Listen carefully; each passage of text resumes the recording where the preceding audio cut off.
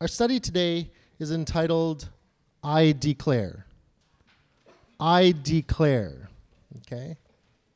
And we're going to jump right into our study. Our first section is called, I Declare that Jesus is Lord. And we're going to read through, there's a lot of scripture that we're going through today in our study. And every little bit is so important. So please follow along closely. We're going to be reading from Joel chapter 2, verse 32a, and Romans 10, verse 8 to 13. And everyone who calls on the name of the Lord will be saved. The word is near you. It is in your mouth and in your heart. That is the message concerning faith that we proclaim. If you declare with your mouth Jesus is Lord and believe in your heart that God raised him from the dead, you will be saved. For it is with your heart that you believe and are justified, and it is with your mouth that you profess your faith and are saved.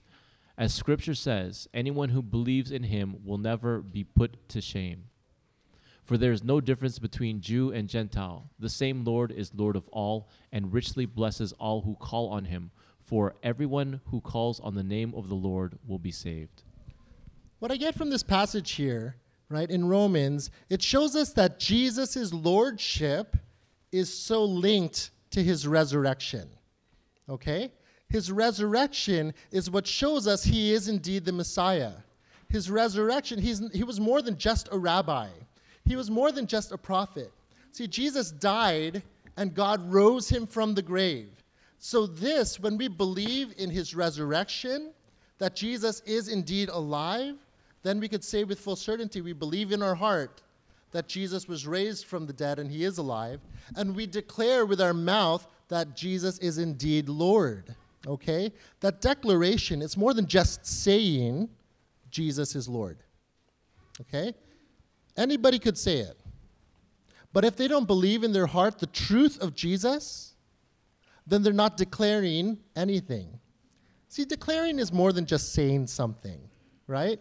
Declaring, it's a solemn thing. It means there's a lot of emphasis. There's belief that comes along with this thing that you're saying, right?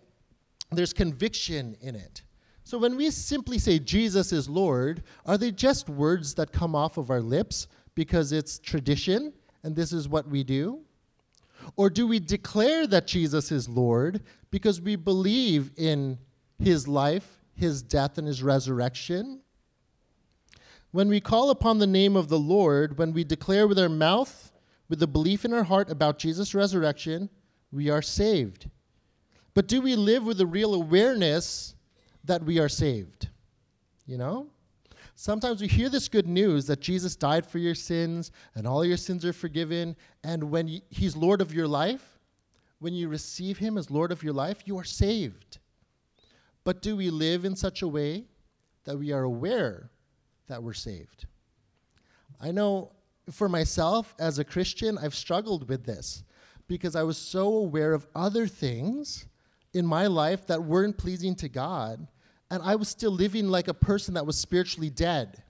I declared Jesus as Lord of my life. I believed about his resurrection, but I don't think I trusted in him. So my belief was like a half-hearted belief. I believed with my head, but not with my heart, you see. So we could agree that Jesus died and rose again, but if you don't believe, as in putting your trust in that truth, then whatever we're saying, we're not truly declaring his lordship over our life. Let's look at Philippians chapter 2, verses 9 to 11, followed by Colossians 3, verse 17. Therefore God exalted him to the highest place and gave him the name that is above every name, that at the name of Jesus every knee should bow, in heaven and on earth and under the earth, and every tongue acknowledge that Jesus Christ is Lord, to the glory of God the Father. And whatever you do, whether in word or deed, do it all in the name of the Lord Jesus, giving thanks to God the Father through him. So in this, we see that we are to submit everything and every moment to Christ. Why? Because Christ is Lord. What does it mean to be Lord? It means to be master. It means to be the one who is above everything. It means the Lord is the one that you submit to, okay? So we are to submit everything and every moment that we live to Christ. We are to submit to him in whatever we think and do. Now, I know a lot of the time we might believe that we're submitting things to God because we don't do bad things. We're not doing bad things, but friends, let me ask you, are you thinking bad things? Because even our thoughts need to be submitted to Christ. If our thoughts are not in the way of Christ, then we would be led down some alternate path. We won't be staying on the path of righteousness because we're thinking in a wrong way.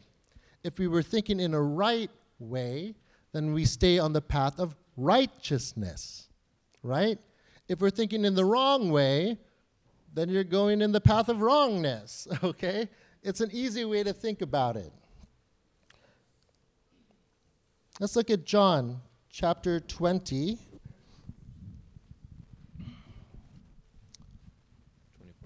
Verses 24 to 29. Now Thomas, one of the 12, was not with the disciples when Jesus came. So the other disciples told him, "We have seen the Lord." But he said to them, "Unless I see the nail marks in his hands, and put my finger where the nails were, and put my hand into his side, I will not believe." A week later his disciples were in the house again, and Thomas was with them. Though the doors were locked, Jesus came and stood among them and said, "Peace be with you." Then he said to Thomas, "Put your finger here and see my hands. Reach out and put your hand into my side. Stop doubting and believe." Thomas said to him, "My Lord and my God." Then Jesus told him, "Because you have seen me, you have believed. Blessed are those who have not seen and yet have believed." So Thomas, we know him as Doubting Thomas because he didn't believe that after Jesus' resurrection, they had actually seen the risen Lord, right? And he needed to see for himself. He wanted tangible evidence before he would believe, okay? And here's the thing. When he said those very things, unless I put my hand in his side, unless I see his marks, I won't believe. So Jesus miraculously pops into this locked room, right, in the midst of all his followers, and he calls Thomas in his unbelief. Come and see. This is what you wanted, right? This is what you wanted to see. But what Jesus invites him so that he could come to a place of belief. But Jesus also says something very important. Stop doubting and believe. Our doubt doesn't make the claims of Jesus any less true. I'll say it again. Our doubt does not make the things of Jesus or the claims of Jesus any less true. Truth is truth. It is absolute. Just because you don't agree with it or believe it doesn't make it any less true. Okay? So when you're faced with truth, you have a choice. You could choose to believe the truth that is before you, or you could choose to continue to live in doubt and unbelief.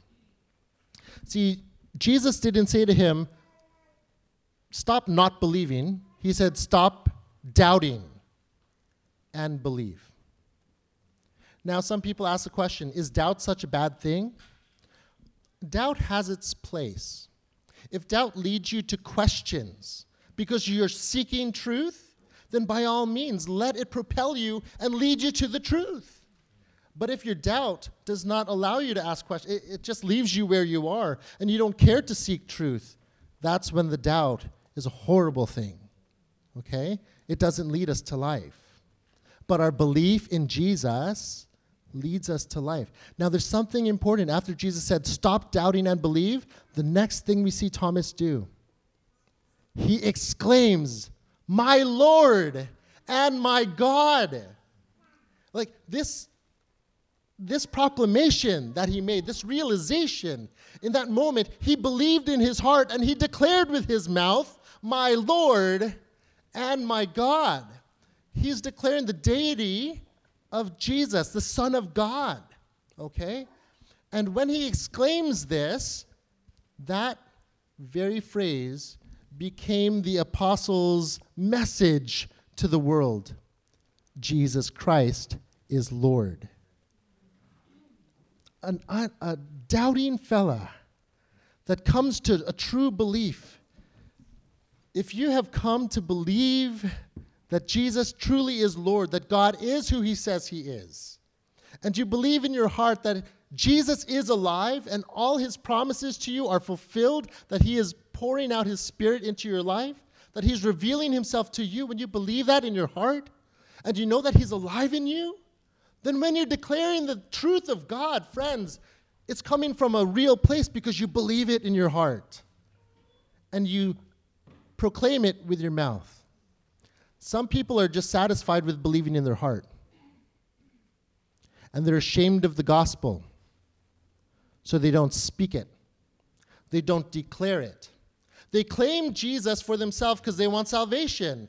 But they are ashamed to declare the name of Jesus. So they don't live in the way of Jesus. They live like they're still living in the world. And this poses a problem, doesn't it? This is a very evident conflict that is present when we claim to be a Christ follower, yet our lives don't show that we follow Christ. This is the real thing that we're talking about today. We're talking about conflict and how it can be an affliction. Okay? So our next section here is called, I declare war. I declare war on my personal conflict affliction. On my personal conflict affliction. If there was no conflict, would there be a need to declare war? If you're living at peace with someone, would there be a need to declare war? No, you wouldn't, right? But when you become aware of the conflict, then you know something needs to be done. How many of you used to play that card game, War? You just have a stack of cards and then you deal it out equally, and everyone has to drop a card, and whoever has the high card gains all those cards, and the whole point of the game is that you get everything that everybody else has. So you declare war, right? And there comes a point in the game, after every hand is dropped, somebody collects it. But if there's a tie, if the high card is a tie, then you have to put down more cards on that turn. And you say, I declare war. And on the fourth card, whoever gets a high card, they get the entire pile. It's a fun game, right? But I remember as a kid, I was out to win it, I declare war. And you're so full of it, and you're really making this declaration because I'm going to win this game. Even if you lose, you still believed at one point you could still win. In our spiritual life, I feel sometimes it feels like a game of cards, like a game of war. We think we're going to make it, we believe we're going to make it, and then we see our pile dwindling away. And we think, where are all these blessings of God in my life? Why is it not here? And you start to lose faith. You start to not believe anymore. You doubt that you'll ever become victorious. Okay? There are many different things that we can struggle with. Let's read here first from Luke chapter 6, verse 46, and 1 Peter chapter 3, verse 15. Why do you call me Lord, Lord, and do not do as I say? But in your hearts revere Christ as Lord. Always be prepared to give an answer to everyone who asks you to give a reason for the hope that you have, but do so with gentleness and respect.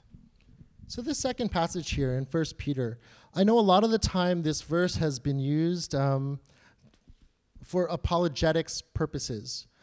We tend to think that we need to give an answer for what we believe. We need to know our Bible inside out, have our theology totally sound. And that's what we focus on in this verse. But so much of the time, I'm guilty of this, I miss the first part of this verse. And this is the most important. but in your hearts revere Christ as Lord. If Christ is not Lord in your heart, if you don't believe him or worship him that way, then what are you trying to get your answers together for?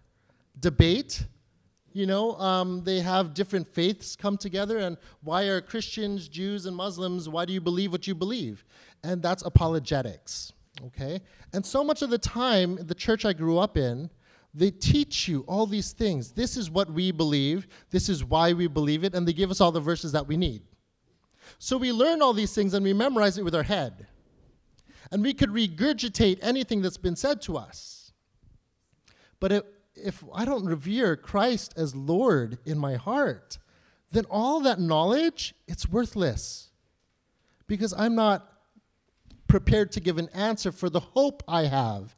If he's not Lord in my life, then I have no hope. You see. The question that rises from here, and he says, why do you call me Lord, Lord, but you don't do what I say? Do you worship Christ as Lord of your life? Do you honor, revere, respect, and declare that he is Lord? Do you hear him? Hearing, do you listen and obey?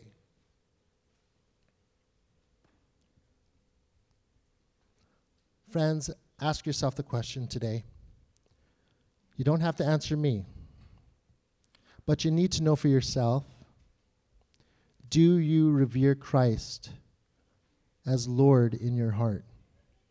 Do you truly believe in Jesus Christ? That he is who he says he is? If we believe that he is Lord of our life, then we ask the question, I call him Lord, but why do I not do what he says? Ask yourself that question. Yes, he is Lord of my life, but I know I don't do what he says. I'm stubborn. I am a difficult person. I still have my pride. I don't know how to humble myself. I'm afraid to let myself go to God. We start to sound like doubting Thomas all over again. Okay? Let's look at 2 Corinthians chapter 10, verses 3 to 5.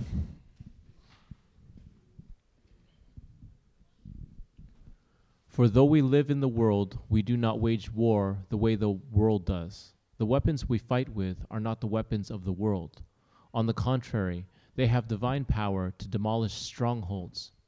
We demolish arguments and every pretension that sets itself up against the knowledge of God, and we take captive every thought to make it obedient to Christ.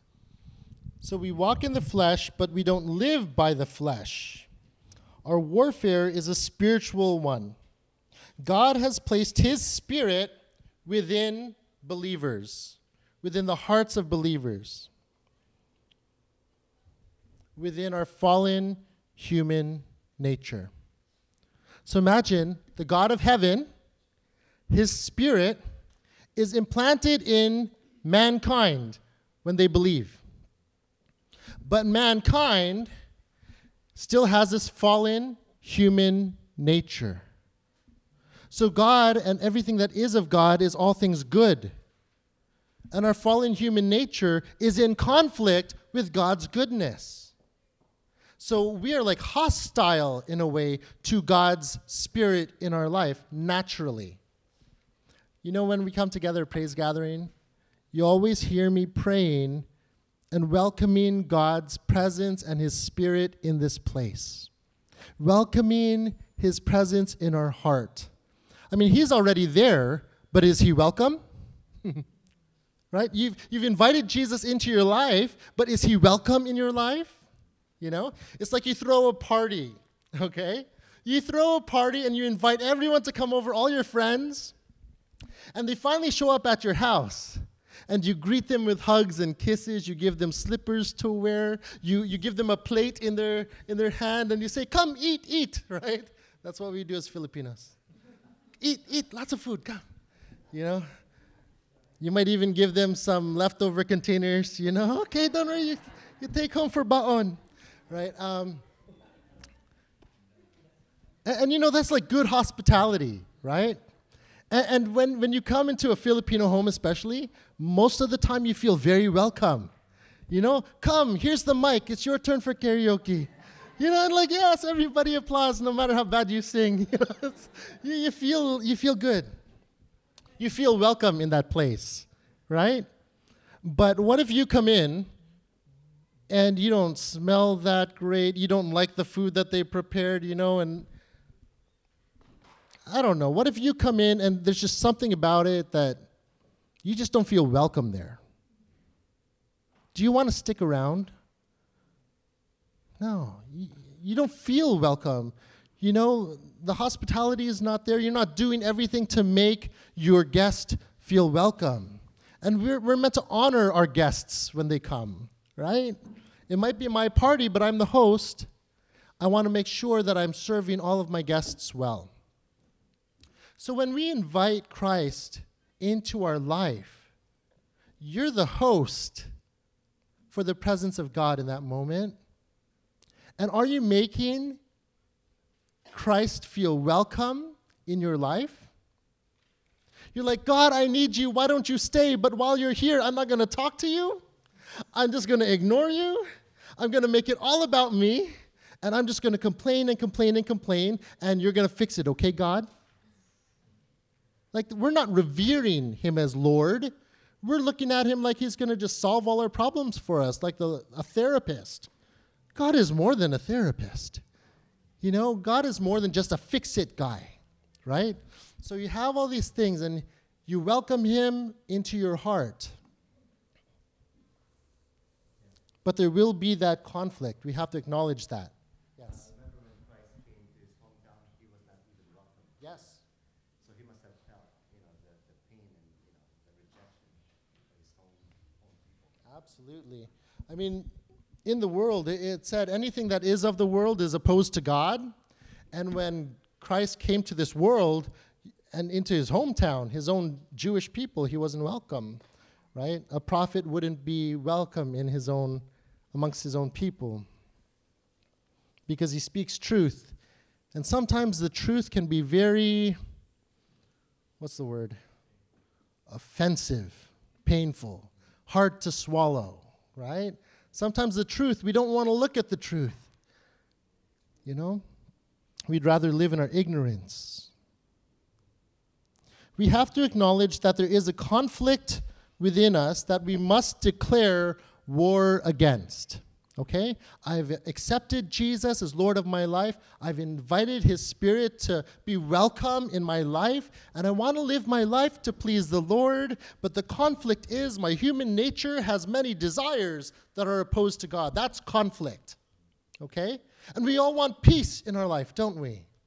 We all want peace. Guess what? God's peace is with us when we've accepted Jesus. God gives us his peace through his Spirit. So when we welcome his Spirit in, you already have the peace. But are you living that way with God? Or do you still feel like, oh, I'm so torn, I'm so divided, there is that conflict and we have to be aware of it. Sometimes we justify the conflict that we are aware of. Well, I guess this sin, it's not that bad. I could live with it. I'm not hurting anybody. So I could love God, and I'll still get away with the things I want to get away with, as long as I don't do it to other people. No, that's a lie. Be aware of the conflict and declare war on it. If you allow that conflict to remain, you create a very hostile environment for the life of Christ to come alive in you. The conflict comes when we have other little gods. When we have other little gods that we revere in our heart, instead of revering Christ as Lord, okay? Because it shows that all our attention, all our devotion, all our desire is for something other than Christ himself. You cannot serve two masters. That's right. You cannot serve both God and money. Choose this day whom you will serve. But as for me and my house, we will serve the Lord. And it's interesting. Joshua was the leader of that Israelite clan going out in the wilderness, and to be led by someone that has declared, I serve the Lord. I mean, that's a declaration. You know that you're not bowing down to anybody else. You know that you are trusting the Lord for everything, right? And that's a question. Do you trust God for everything you need in your life? Or do you still try and secure your life here on earth, turning to other things that this world has to offer? Okay? Ultimately, place all your trust in God. Hear him, obey him, and things go well with you, friends. Stop doubting and believe. Will you allow Jesus to be Lord of your life once and for all? Let's look at Philippians chapter 4, verse 6 to 7.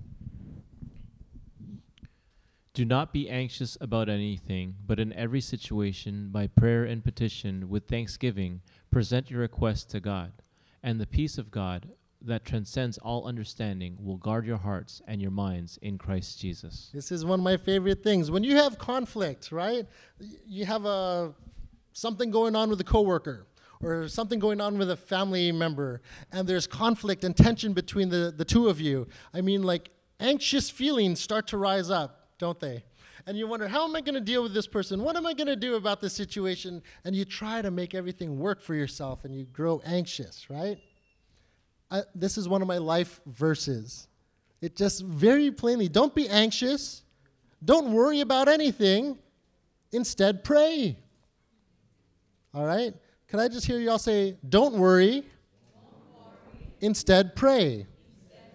If you're going to walk away with one thing today, it's going to be that. Don't worry, instead pray. I mean, like, that's it. Because when we pray to God, it shows I'm not giving in to the fear of this thing that's causing my anxiety. I'm giving in to the trust that I have in God that he will see me through all this. I don't need to worry. And then when you look to God and you're relying on him for everything, there is a peace that I cannot explain. There is a peace that words cannot, it's just like, it's ineffable, this peace that comes over you. And not just peace of mind or a settled spirit so you could go to sleep. Peace in the sense that I am at complete rest in the hands of a mighty and able and powerful God. I do not need to worry. I have a loving Father that's done everything for me already. I know he loves me. Why should I worry?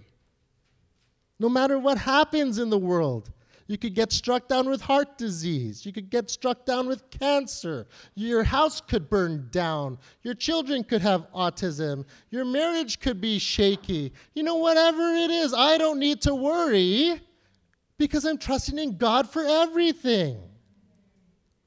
The world will fail you, but God has got the whole world in his hands, friends. This is it. Okay?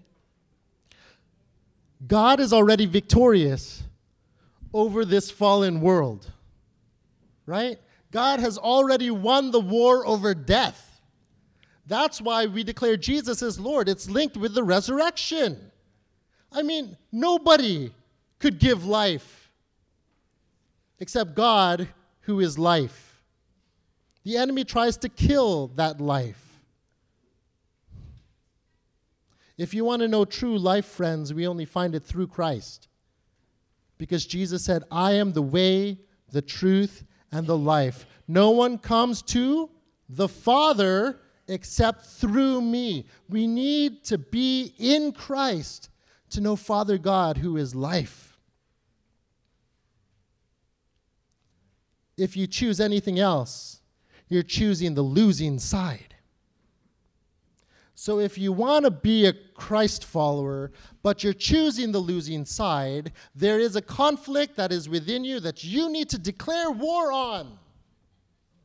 It might not even be a secret sin that you struggle with. It might just be an attitude that you have, a bad attitude toward other people. You grumble, you complain, you're never satisfied. You're not grateful to God for anything. You're waiting for everything to turn out for you. I mean, that itself causes a conflict within. Because it makes a sound like, God, what you have to offer me, it's not enough. That's why the Bible tells us we need to be renewed, transformed by the renewing of our mind. Being a Christ follower, it's not just doing things the way Christ did it. It's having the same mindset as Christ in humility and submission to the will of Father God. Right? If Jesus stepped out of the will of God, when he was in the Garden of Gethsemane, moments before he was arrested to be crucified on the cross, Jesus knelt down in that garden and he prayed, "Take this cup from me, if it's your will, Lord God. Father, I can't bear this right now, but if this is your will, then so be it." He didn't want to have to go and be separated from Father God, because remember, he took all our sin. And sin separates us from God. And all the sin of all the world, of all time, was placed in Jesus. So when Jesus carried your sin, my sin, when Jesus carried that with him to the cross, he was separated from the Father. And he said, "Father, why have you forsaken me?" He didn't want to have to feel that pain of being separated from Father God. When anybody declares Jesus as Lord of your life, you acknowledge that life without him would be absolute hell. When you love the Lord your God with all your heart, with all that you are, everything that you have, you do not want to be separated. You will do everything to ensure that you remain there with the one you love. So anything that comes along to try and pull you away from this love of God, you declare war against. If it's pornography, I declare war against you. You have no stronghold in my life anymore. If it's nasty attitudes towards your partner, unforgiveness, I'm holding a grudge, you submit that to God and you declare war against that and you say, "No, you will not have victory here, you bad attitude. Get out of here." You declare war against it because you believe in your heart that God is with you and his Spirit is fighting for you, friends. It's not you that has to do the work. But you have to stop lying to yourself about the conflicts that are present in your life. When you become aware of these conflicts, friends, will you stand up and declare war? Will you allow God to fight this battle in your life for you?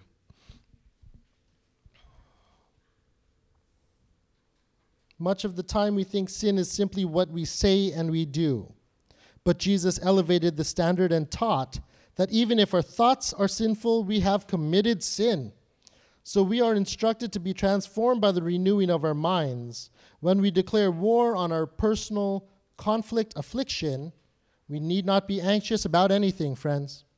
Pray to God and his peace will guard your hearts and your minds where? In Christ Jesus.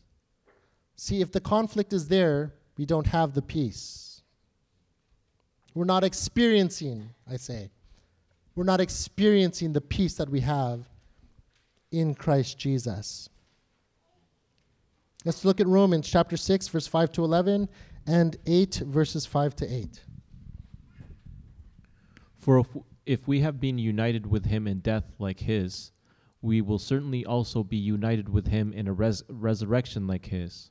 For we know that our old self was crucified with him so that the body ruled by sin might be done away with, that we should no longer be slaves to sin, because anyone who has died has been set free from sin. For if we died with Christ, we believe that we will also live with him. For we know that since Christ was raised from the dead, he cannot die again. Death no longer has mastery over him. The death he died to sin once for all. But the life he lives to God. In the same way, count yourselves dead to sin, but alive to God in Christ Jesus. Those who live according to the flesh have their minds set on what the flesh desires, but those who live in accordance with the Spirit have their minds set on what the Spirit desires. The mind governed by flesh is death, but the mind governed by the Spirit is life and peace. The mind governed by the flesh is hostile to God. It does not submit to God's law, nor can it do so. Those who are in the realm of the flesh cannot please God. It's very clear, isn't it? Right? I mean, like, these passages in Romans are so clear. And I feel sometimes we treat the book of Romans like it's so full of mystery, but these are like mysteries that are revealed, okay? And if you just read it very plainly, you will see the truth that comes out of this, okay? If we declare that Jesus is Lord of our lives and we believe in our hearts that he was resurrected, then we must consider ourselves as dead to sin and alive to God in Christ Jesus. Are you dominated by your sinful nature or controlled by God's Spirit? Letting your sinful nature control your mind leads to death, but letting the Spirit control your mind leads to life and peace. If we are still controlled by our sinful nature, we cannot please God. I mean, when I first read this passage, I was already singing in the praise team. I was already serving God and doing Bible study.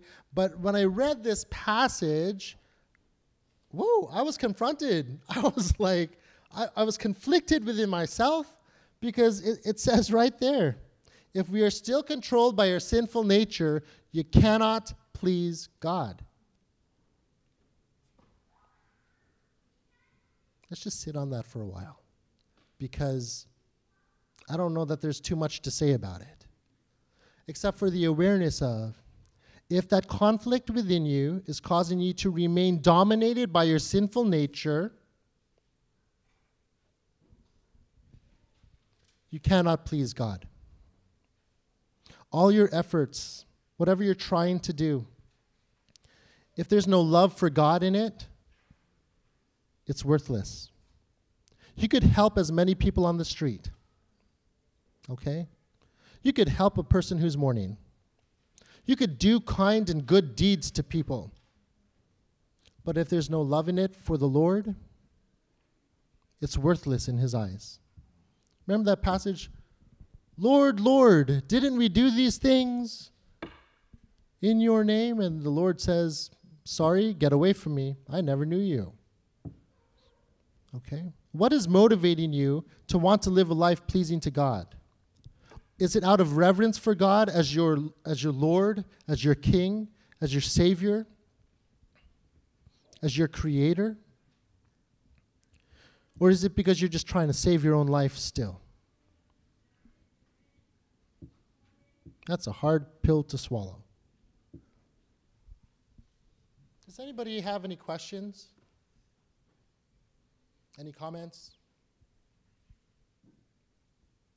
You know, if you do ever have questions, and these are studies, it's not a sermon.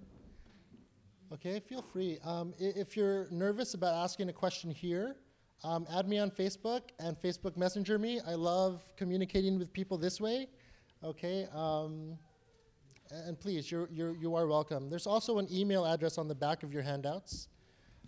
You could always use that email address to write your questions. Just give me the name of the study, point out which section you have a question about, and we could continue our study digitally that way as well. Okay?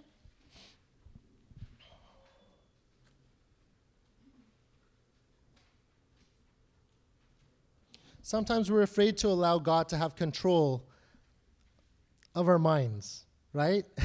We don't want to submit our life to God. We don't want to submit our minds to him because we have control issues.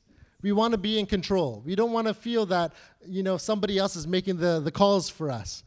But friends, when you declare Jesus as Lord of your life and you welcome his Spirit into your heart, guess what? You are led by his Spirit to live the way that God wants you to live.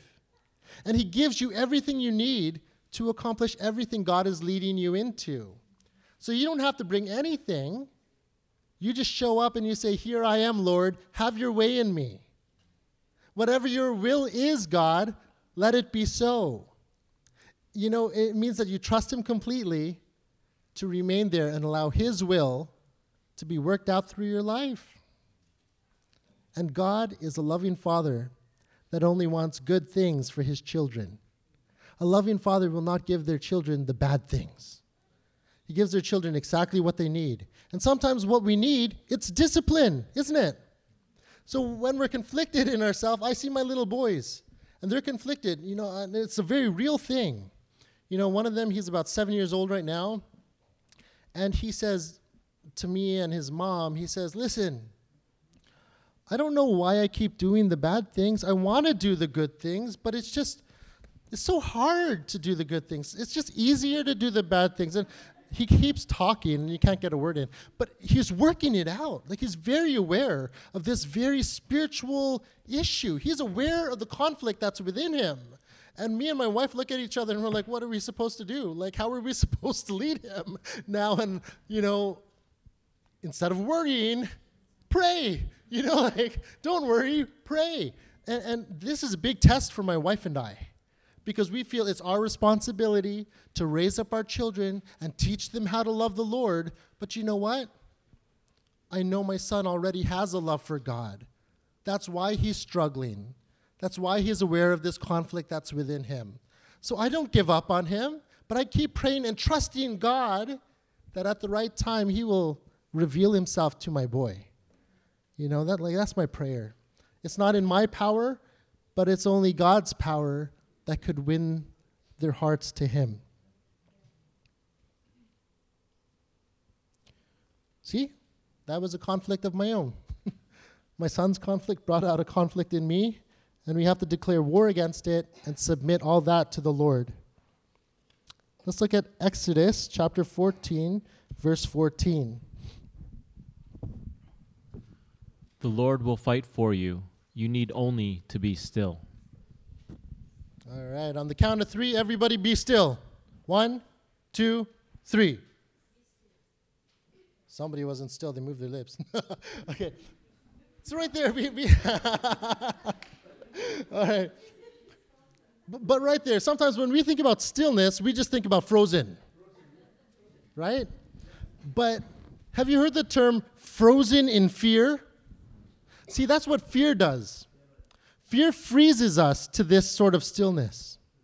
But the stillness that it talks about here in the Bible, when it says, you need only to be still, it means stop wrestling and trying to do things yourself. Trust God completely. That's the stillness. Trust that God is the one fighting for you. You don't have to do the fighting. You declare war and trust that God is fighting for you. Absolutely, submit yourself to God. If you're not submitted to him and you're opposed to him, well, God's going to win. And guess where you're going to be? On the other side, right? I love this. The Lord will fight for you. You need only to be still. Having a deep, abiding trust in the Lord is, once again, if you walk away with anything today, trust in the Lord. Don't worry. Instead, pray. Okay? Trust in the Lord. Don't worry. Instead, pray. Do you ever feel like God is asking too much of you? Like his standards are too high? Do you ever feel like, oh, I could never do what God's saying in the Bible? Of course we can't. That's why we need a Savior. I mean, we're sinful human beings. There's no way that we could do everything that God is asking us to do in our own strength.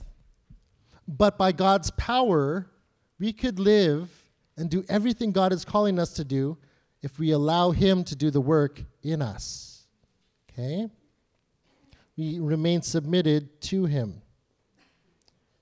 It is when we are still in quietness and trust that we can see how God is fighting for us. There's a story about a queen named Esther. in the Bible. Have you ever read the book, Esther, in the Bible? Okay. Or maybe you've seen the movie. Yeah, Netflix has a movie. Okay. But the story of Esther, first of all, her name, the root of her name is Hester. And Hester in Hebrew means hidden. Okay? Quick story summary here. There's a king, Babylonian king, and he is looking for a new bride, a new queen, okay? Because Queen Vashti was just like this horrible queen, very entitled. So he goes, get out of my face, Vashti. I'm getting myself a new wife. So there's this message that goes out to all the land. I'm looking for a new wife. All the young eligible bachelorettes, you line up and you get ready. And all the bachelorettes were collected from the streets and brought to the palace, and they were pampered and trained to, it's like a beauty pageant, right? You fluff them up, make them look pretty, teach them some tricks, and then they get up on stage in front of the king, and the king will decide, I give you a 10, I give you a 5. It's like, yeah, she'll do, you know? And it's kind of like America's Got Talent, and they're just kind of waiting, and apparently, long story short, Queen Esther didn't want to, Esther, the young girl, Hadassah, she didn't want to be there. When they were collecting girls from the street, she hid away. She didn't want to be there. She didn't want to be queen. She just wanted to be home with her family, you know? And she was a Jew. And she hid the fact that she was a Jew, right? So that remained hidden the whole time she was in this process. But you know what? They did pull her in, and she did go to the palace. She was trained up. When the king was giving these girls all the food and all the riches of his kingdom, she remained to the law that was written on her heart. Remember, as a Jew, she wanted to honor God even while she was there. So she didn't eat the king's meat. She didn't eat any food offered to idols. Like, she remained on her diet, and she was beautiful, and she looked great. But she was hidden away. She didn't want any of this. But apparently she comes up, stands before the king, gets a golden buzzer. You know, yay, golden buzzer. But she wasn't happy. You know, so she was a queen living in the palace very quietly. She didn't want to stir the boat. Long story short, there was some sort of conflict that arose in the kingdom where the Jews would be exiled. And Queen Esther, she wouldn't have been exiled along with her own people, okay? She hid the fact that she was a Jew, and when the king made the decree, okay, anybody that's Jewish, you go away, he didn't realize his own wife was a Jew. But that decree wouldn't have applied to her as queen. She could have stayed in the palace. She could have stayed as queen over all these people while her people are taken away in exile.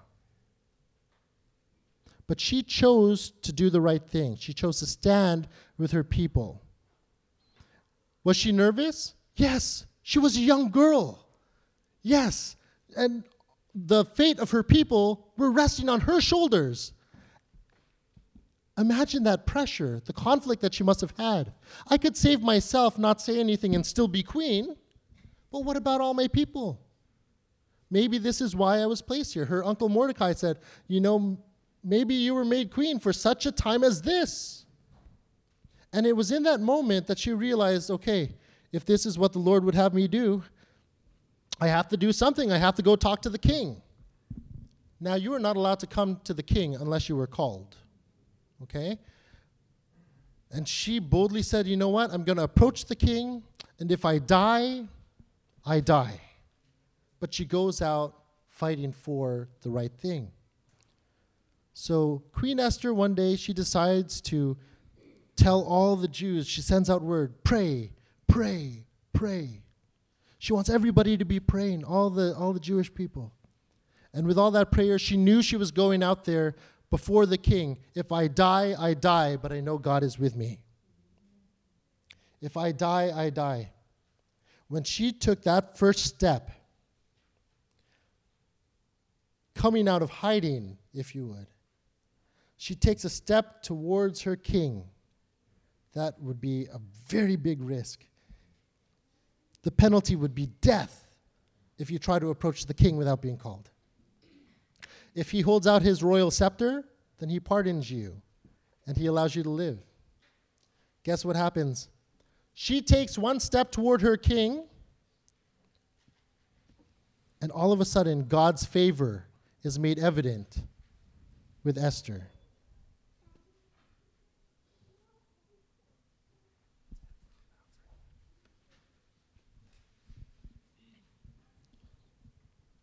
Until we take that step of faith, we are not declaring war on anything. You could say you believe in God and have all this faith stored up in your heart, but if you don't live it out, if you don't do anything with it, then you wonder, why is God's favor not on me? See, there's a wisdom here that God's revealing. Remember, we talked about God hiding his name away from the Israelites when they fell away from him? He hid his name away, and then he hid his name in the name of Jesus. Do you remember that study? See, this is the way that God does things. Esther, she comes out at the right time. She comes out of hiding at the right time so that the will of God would be worked out in this situation. The king held out his scepter. He says, "My queen, welcome. How's the golden buzzer treating you?" You know, it's like, are you enjoying the palace, you know? And he says to the queen, "Listen, you could ask for anything you want. What is it, my dear?" You know? I mean, if I was a king, I'd be like, "Yeah, why are you coming to me? What's the issue? What's up? You're not happy?" That's why he ousted the first wife, right? But he says, "My queen, come. You could ask me for anything, even up to half my kingdom." I mean, if you're looking for the blessings of God, it comes when we're obedient to his leading in our life. If God's telling you to go somewhere and do something, you step in faith and you do it, and God works all things together. Okay? I mean, Esther was already queen. She had everything she could possibly need, right? It looked like everything's working out for her. But there was a conflict inside her that she declared war on. And when she declared war on it, then God fought for her. God fought for his people, right? That's what we just read. If you're waiting for God to act in your life before you decide to believe in him, listen to the words of Jesus to Thomas. Stop doubting and believe. And when you believe in your heart and you declare with your mouth that Jesus is Lord, then you ask yourself the question that Jesus asked. Why do you call me Lord, Lord, yet you don't do what I ask? All these things work together. All of Scripture is saying, listen, guys, this is how we need to live with God. We allow him to take control in our life, to lead us and guide us on the path he has before us. All we need to do is walk along that path. Queen Esther walked along that path. Everything she asked for, king, come to dinner with me. Great, he came to dinner. The next day, king, come to dinner, bring Haman. He came to dinner, right? King, I am a Jew, you are exiling my Jewish people, right? You're getting rid of my people. I don't want this to happen. Okay, she gets what she wants. All because she declared war on that conflict that was within her.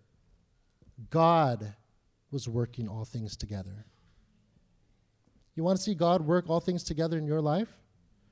It might not work out best for you the way you want it right now, but we don't live for ourselves. We live for God.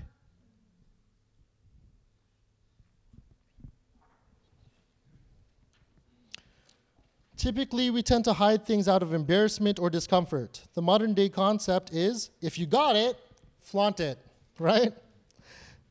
That's why you take selfies, and you put it up on Facebook. If your desire is to show what you have to offer, then sure, go ahead and flaunt it. If your desire is to use your capabilities for a higher purpose, to achieve a greater good, then the best way to do this is to begin in private, in a hidden way, so that the goal can be accomplished. This is the lesson we learn from Esther. When we have conflict in our life, I think sometimes we're too quick to go run and complain to our friends, right? We complain about what's wrong. What's the word? I want to say bad words, but this is what we do. We just talk about, we complain. And if there's that conflict within you guys, hide it for a while. Submit it to God. Allow God to do the work in your life. Right?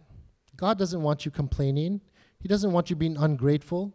If ungrateful things are coming off your mouth, it firms up the ungratefulness that's in your heart. Okay?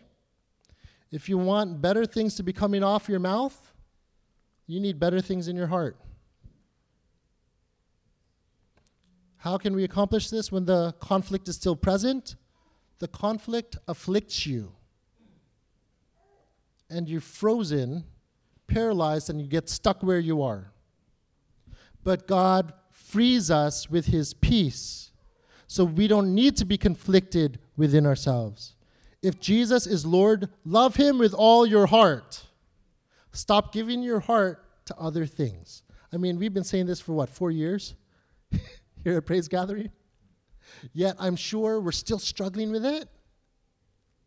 If you're struggling with it, keep struggling. That's a good thing. If you're not struggling, then be very concerned.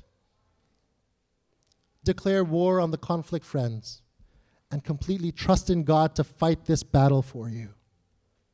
He is able. Do you believe it?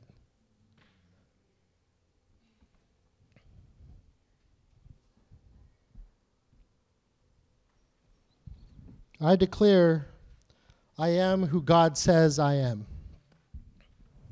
Don't care about what other people say about you. Right? Someone says, oh, that person, they're so stupid, you know? That person, they're so greedy. Don't talk to that person. Look at them. You know? They only got a 10th grade education. And we start to believe the lies that people say about us. We start to believe we're ugly. We start to believe that we're not worth anything, you know?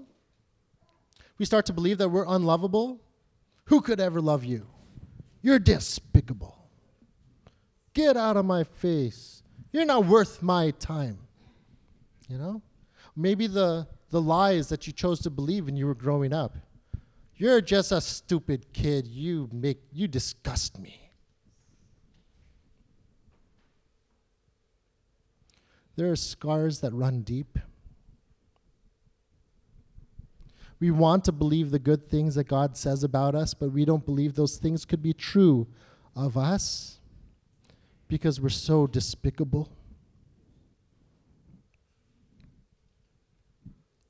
You know what God says about you? He says that you are loved. He loved the world so much that he gave his only Son, that whoever believes in him will not perish but have everlasting life.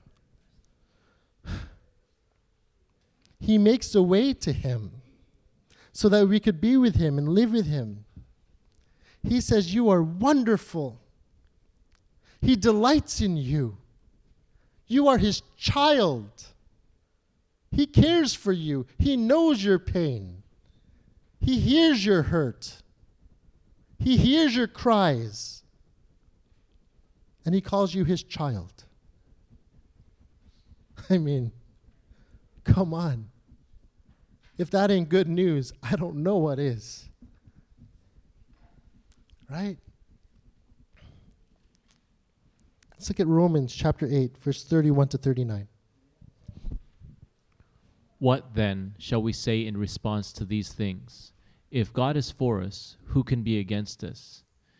He who did not spare his own Son, but gave him up for us all, how will he not also along with him graciously give us all things? Who will bring any charge against those whom God has chosen? It is God who justifies. Who then is the one who condemns? No one. Christ Jesus, who died, more than that, who was raised to life, is at the right hand of God and is also interceding for us. Who shall separate us from the love of Christ? Shall trouble or hardship or persecution or famine or nakedness or danger or sword? As it is written, for your sake we face death all day long. We are considered as sheep to be slaughtered. No, in all these things we are more than conquerors, through him who loved us. For I am convinced that neither death nor life, neither angels nor demons, neither the present nor the future, nor any powers, neither height nor depth, nor anything else in all creation will be able to separate us from the love of God that is in Christ Jesus our Lord.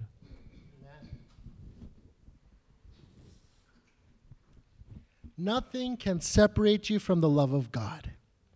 Nothing. They'll try to separate you from the love of God, but they don't let them be successful. Okay? Friends, here's a word for you. You cannot be a victim and a victor at the same time. That's a truth. We play the victim card all the time. Poor me. Look at me. Kawawa. Kawawa ako. Poor me, right? And we play the victim card. Life has been so cruel to me. You know? When will things start working out for me? Me. Wah, wah, wah. It sounds like a child, right? The baby cries, change my diaper, give me a bottle, feed me now, hug me, look at me, love me, shower me with gifts. No, child. Me.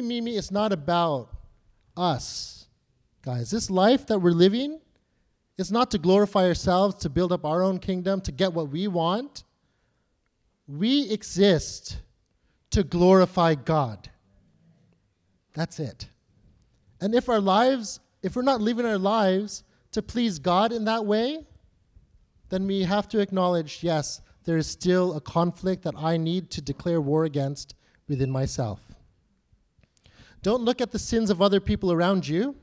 Don't point fingers and judge and condemn. Don't try to justify saying, well, they're a Christian, look what they're doing. I guess it's okay for me to do it too, right? Stop looking at the outward behavior because the Lord looks at your heart. What's on your heart today, friends? You cannot be a victor and a victim at the same time. Too often we may identify as a victim of our circumstances, a victim of our spiritual oppression, a victim of our fallen human nature, and we say, well, the enemy is making me do it. I want to love God, but the enemy is making me do it. You know what? You have a choice. You have a choice to allow the enemy to have control, or you have a choice to allow God's Spirit to have control. It's your choice. The only thing you got to do, you don't have to fight the battle. You declare war and you choose your side. You're either a victim or a victor. Through Jesus Christ, we are more than conquerors. For God has conquered the grave when he rose Jesus to life. That's what we talk about when we say resurrection power. When you believe in Jesus and you're born again, and his Spirit dwells within you, he comes alive with that resurrection power to save you from the power of sin in your life. So friends, declare war every day you acknowledge there's a conflict within you. And trust God that he's fighting it for you. Instead of worrying about it, pray. Pray. And allow God's will to come through in your life. Because God is a faithful God. He always does what he says he's going to do. And he said that he will be with you. He will never leave you. He will never forsake you. He will fight for you. He loves you. And he also promised that he's coming back to take us to be with him for all eternity. Wow. Wow. This is good news, yes? Come on. I think it's time that we stop calling ourselves Christians and saying, Lord, Lord, and not living the way God wants us to live. Because his Spirit is with you. Welcome him in your life every day, friends. Allow him to lead your life and walk that path that he's putting before you. I guarantee God will reveal all things to you in due time. Okay? Let's look at John chapter 1, verse 9 to 13. The true light that gives light to everyone was coming into the world. He was in the world, and through the world was made through him. The world did not recognize him. He came to that which was his own, but his own did not receive him. Yet to all who did receive him, to those who believed in his name, he gave the right to become children of God, children born not of natural descent, nor of human decision or of husband's will, but born of God. All those who receive Jesus Christ and believe in his name have the right to become God's children. And as his children, we call out to him, our Father, right? Are you a child of God? Yeah? If you're a child of God, declare it. You know, Jesus declared that he was a son of God. And that was his declaration that caused the world to hate him. It was that declaration that got him put up on the cross. But if we are followers of Jesus, we can say, I am a child of God. I live for him, and he lives with me. Okay? Friends, before we leave today, I want you to look at your sidebar. I wrote out some declarations that you could just start saying each day. These might be things that you don't quite believe in your heart yet. Don't let them just be words on a page. If you read them out, stand in front of the mirror, look at yourself, and start declaring these words. And ask yourself, do I really believe what I'm saying to be true? If you don't believe what you're saying to be true, then declare war on that conflict in that moment. Do you understand? This tool is here to help unearth any conflicts that you need to declare war on in your life. These things that I put here, these declarations, are all things of truth. It's all from Scripture. Okay?